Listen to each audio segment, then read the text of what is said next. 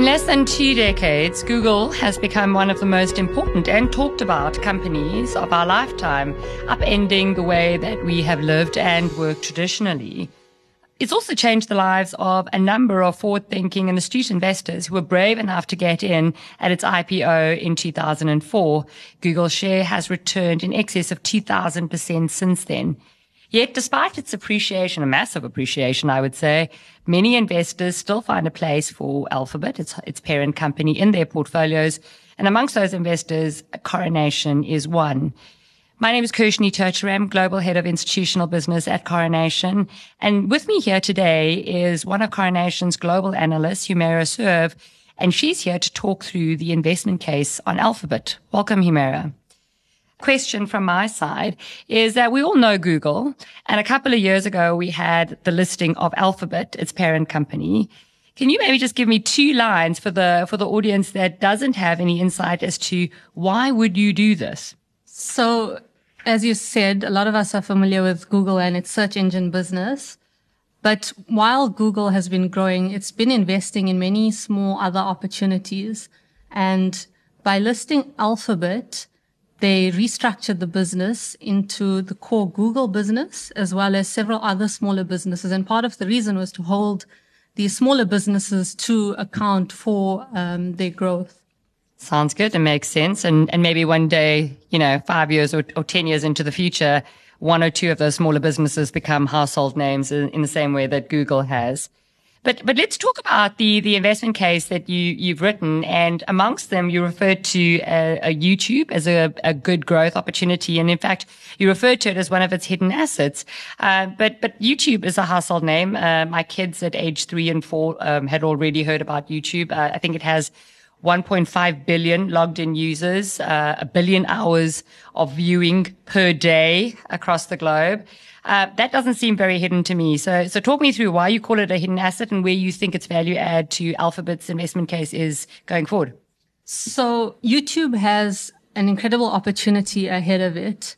I think the best way for me to contextualize it is to maybe just describe the revenue pool that it has the opportunity to attack. And basically, YouTube is taking share from traditional TV advertising, which is a $178 billion market annually. And YouTube is the leading online video platform. Online video currently generates just over $20 billion of revenue. So that's just 13% of the long-term opportunity.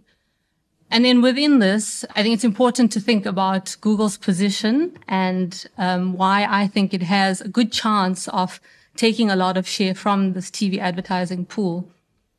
So the network effects in online video are incredible. Basically, what I mean by network effects are the more content creators you have, the more it attracts viewers, and the more viewers you have, the more content creators are attracted. And that's because these content creators build up pools of subscribers and earn a share of the revenue that is generated when adverts are shown next to content. This network effect positions YouTube very well for growth long term. And then in terms of how Google will go about growing its revenue, it's actually been very careful about how it monetizes the opportunity. The ad loads are a lot lower than Facebook's, for example. And if you consider it in conjunction with the search business, there's actually an opportunity to cross-sell between the two. So Google already has a huge base of search advertisers. Now you tell them, to say you're talking to Procter & Gamble, who's maybe advertising on search, hey, there's another opportunity for you to grow your brand. It's a great cross-sell opportunity. Okay, so we talked about YouTube. Google Play is another business that offers great potential and opportunity. Can you walk through just some of the growth drivers for that venture? Google Play has been around a long time, so what I'm trying to understand is how much of it has been monetized and the runway is still left. So the 2 key growth drivers are average revenue per user and the number of users. So Google Play has historically been bundled with the Android operating system, and that's the predominant operating system on popular phones in emerging markets. So what this means is that as mobile penetration grows in emerging markets, so does usage of Android, and as a result, Google Play as well. So that provides a really nice tailwind to usage of apps for Google Play over the long term. And then the other question is about ARPU. And in terms of ARPU, I mean, just think about your average day and how often you use apps. I don't know about you, but recently I downloaded a yoga app. I use that in the morning on my way to work. I use my music app and listen to music. I think people are increasingly using apps for daily functions. And the great thing about Google Play is it's basically a toll gate on this usage. Every time you download one of these apps, Google benefits from this. In terms of the size of the opportunity, it is quite difficult to size, but Apple, which is a competitor to Google with Apple's App Store, they recently guided to revenue of about $50 billion by 2020. So I don't think it's inconceivable that over time, Google Play gets to a similar size. Yes, it doesn't have the ARPU of Apple's App Store, but it has a multiple of the number of users that the Apple Store has. You're right. And I think one of the key things about that is Apple sits in many developed countries with high revenue or higher earning, users. So really what the Google Play advantage here is one of volume, so that they have a larger number of users downloading, the apps. And that's really what's going to drive the sort of revenue growth going forward. And increasingly as emerging incomes rise, that also helps with the ARPUs. Super. Now, I know that in the article that you've written for The Correspondent, you talked about a number of the moonshot projects. That's the highly ambitious projects that Alphabet has, and one of them is Waymo, the self-driving cars that seems to be further along and represents good opportunity. But I'd love to hear your thoughts on where it is and why this is such an audacious goal that could very much work out extremely well for them over the long term. Yeah, so I think a lot of us have heard of Tesla's autopilot function, Uber's self-driving plans, but Waymo's been growing rapidly and improving under the radar. So recently the California Department of Motor Vehicles tracks the stats of these different projects. And over the last year, Waymo has driven about 30 times the number of miles that all its competitors that are registered in California have driven together. And at the same time, the rate of safety has been improving very rapidly. I think it was 4 times better this last year than the year before. I think the value in the opportunity is just the productivity that can be gained for society if we do get autonomous driving right over the long term. We all spend about an hour a day on our way to work and back, and our time is focused on driving the car. Instead, we could be doing many more useful things like prepping for meetings or communicating with family. And I know people question, when you see that revenue, but surely something which is able to provide this much of value to society over the long term at such a big scale has a business model that is monetizable. And then together with that, it's not just about the productivity that you gain when not driving, but if we carpool as well, you save resources in terms of the number of cars you need to use. So I think there is opportunity long term from using our resources more efficiently, and Google should be able to benefit from that over the long term. It is leading in terms of technology. Do you see Google selling this technology to the other car companies as opposed to just and that's a potential, obviously, huge opportunity there? Yeah, from my reading, I would think that it makes a lot of sense to actually sell this as a platform instead of actually physically developing cars. I mean, there are a lot of companies out there who are very good at developing the mechanics around cars. Google is really good at data and analysis, and I think that's where they add value. And it's potentially a more attractive business model because you don't have that massive capex that has to go into developing the program.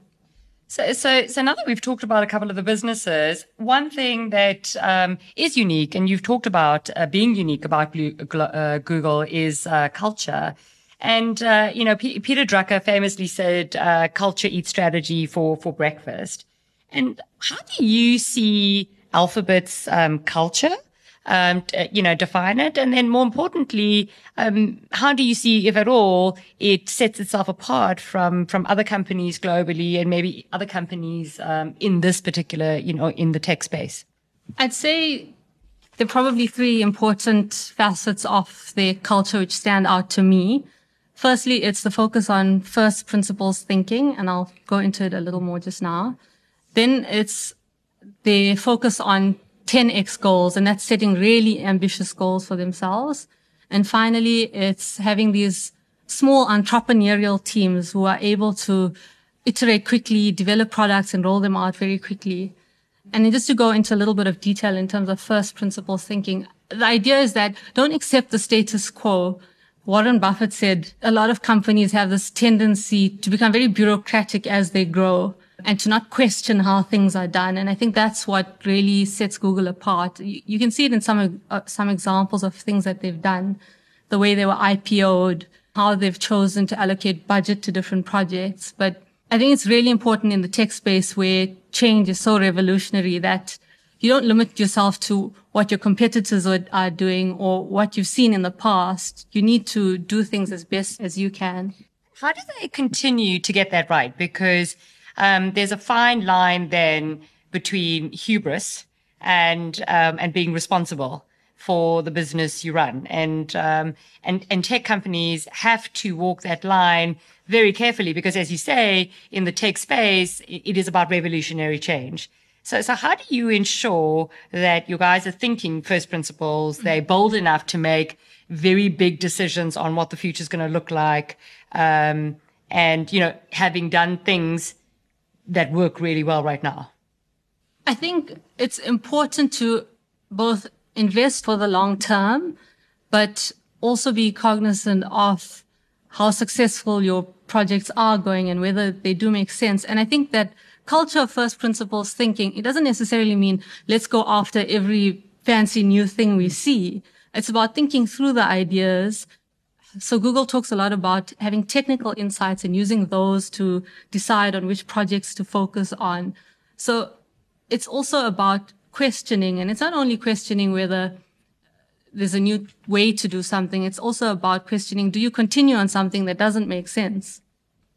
One of the things that just probably leads me onto my next question is that you've already referred to the revolutionary change, and I think it was Larry Page that says, change tends to be revolutionary, not evolutionary in the tech industry, and we know that. But that means it does present some challenges when you're trying to forecast out and model the investment case for these companies that are actually premised on revolutionary change. How do you go about doing that? How do you go about gaining comfort on that valuation? And also, how do you go about almost gaining comfort around that assessment of the culture? We know what a company tells us, but clearly in part of your valuation is believing the culture. And how do you go about gaining some comfort and assessing that? Just firstly, in terms of how you think about technology in the context of this revolutionary change, I think the first step is to assess what the current opportunities are and the business's competitive position within the current opportunity set. And then I think what's very important in the tech space is to understand whether the companies are investing for the long term so that when future opportunities arise and when the current opportunities become more mature, that they've already developed a strong position so that this ensures that there is growth longer term. So I think in Google's case, we know search margins are something like 50%, but the company's overall margins are below 30%. A lot of the difference is going towards planting the seeds today for the longer term opportunities. And then secondly, in terms of culture, I think you've got to gain comfort from using multiple sources. So it's reading articles on breakthroughs that companies have made. It's also maybe listening out to where people want to work. When I go to the West Coast, I have a friend who works in Silicon Valley, and every now and then I do chat to him and ask him, where are the young, smart people going to work now? And 5 years ago it was Google, and it's still Google today. And I think that gives you a sense of the culture. If it wasn't a great culture, you wouldn't have these smart people who have the world at their fingertips going to work there. Super. Any parting words on Alphabet, Google as an investment opportunity for anybody listening out there? So I think with Google, in terms of valuation, two important things to consider are that they convert a lot more of their earnings into free cash flow than the typical business, and also that they have an incredibly strong balance sheet. At the last quarterly results, they had just under $100 billion of net cash. That's a lot of cash. And so if you look at the forward free cash flow multiple, if you exclude the net cash on the balance sheet, it's trading on about a 20.6 times forward multiple. And if you compare this to the MSCI World, which is trading at 20.9 times multiple, and which is growing at less than half the rate of Google, I think it's an incredibly attractive valuation prospect. Thank you very much for coming to chat to me today, Humera. For a detailed review of the investment case for Alphabet, please take a look at the January edition of our quarterly newsletter, The Correspondent, which is available on our website or in our app, on the Correspondent app, which can be found on Google Play or the Apple App Store. And thank you for listening in today. We look forward to hosting additional speakers over the course of the next few weeks. We've got Carl Leinberger, our CRO, and Peter Lejeune, head of Frontier Markets, talking to us about the investment opportunities ahead in 2018.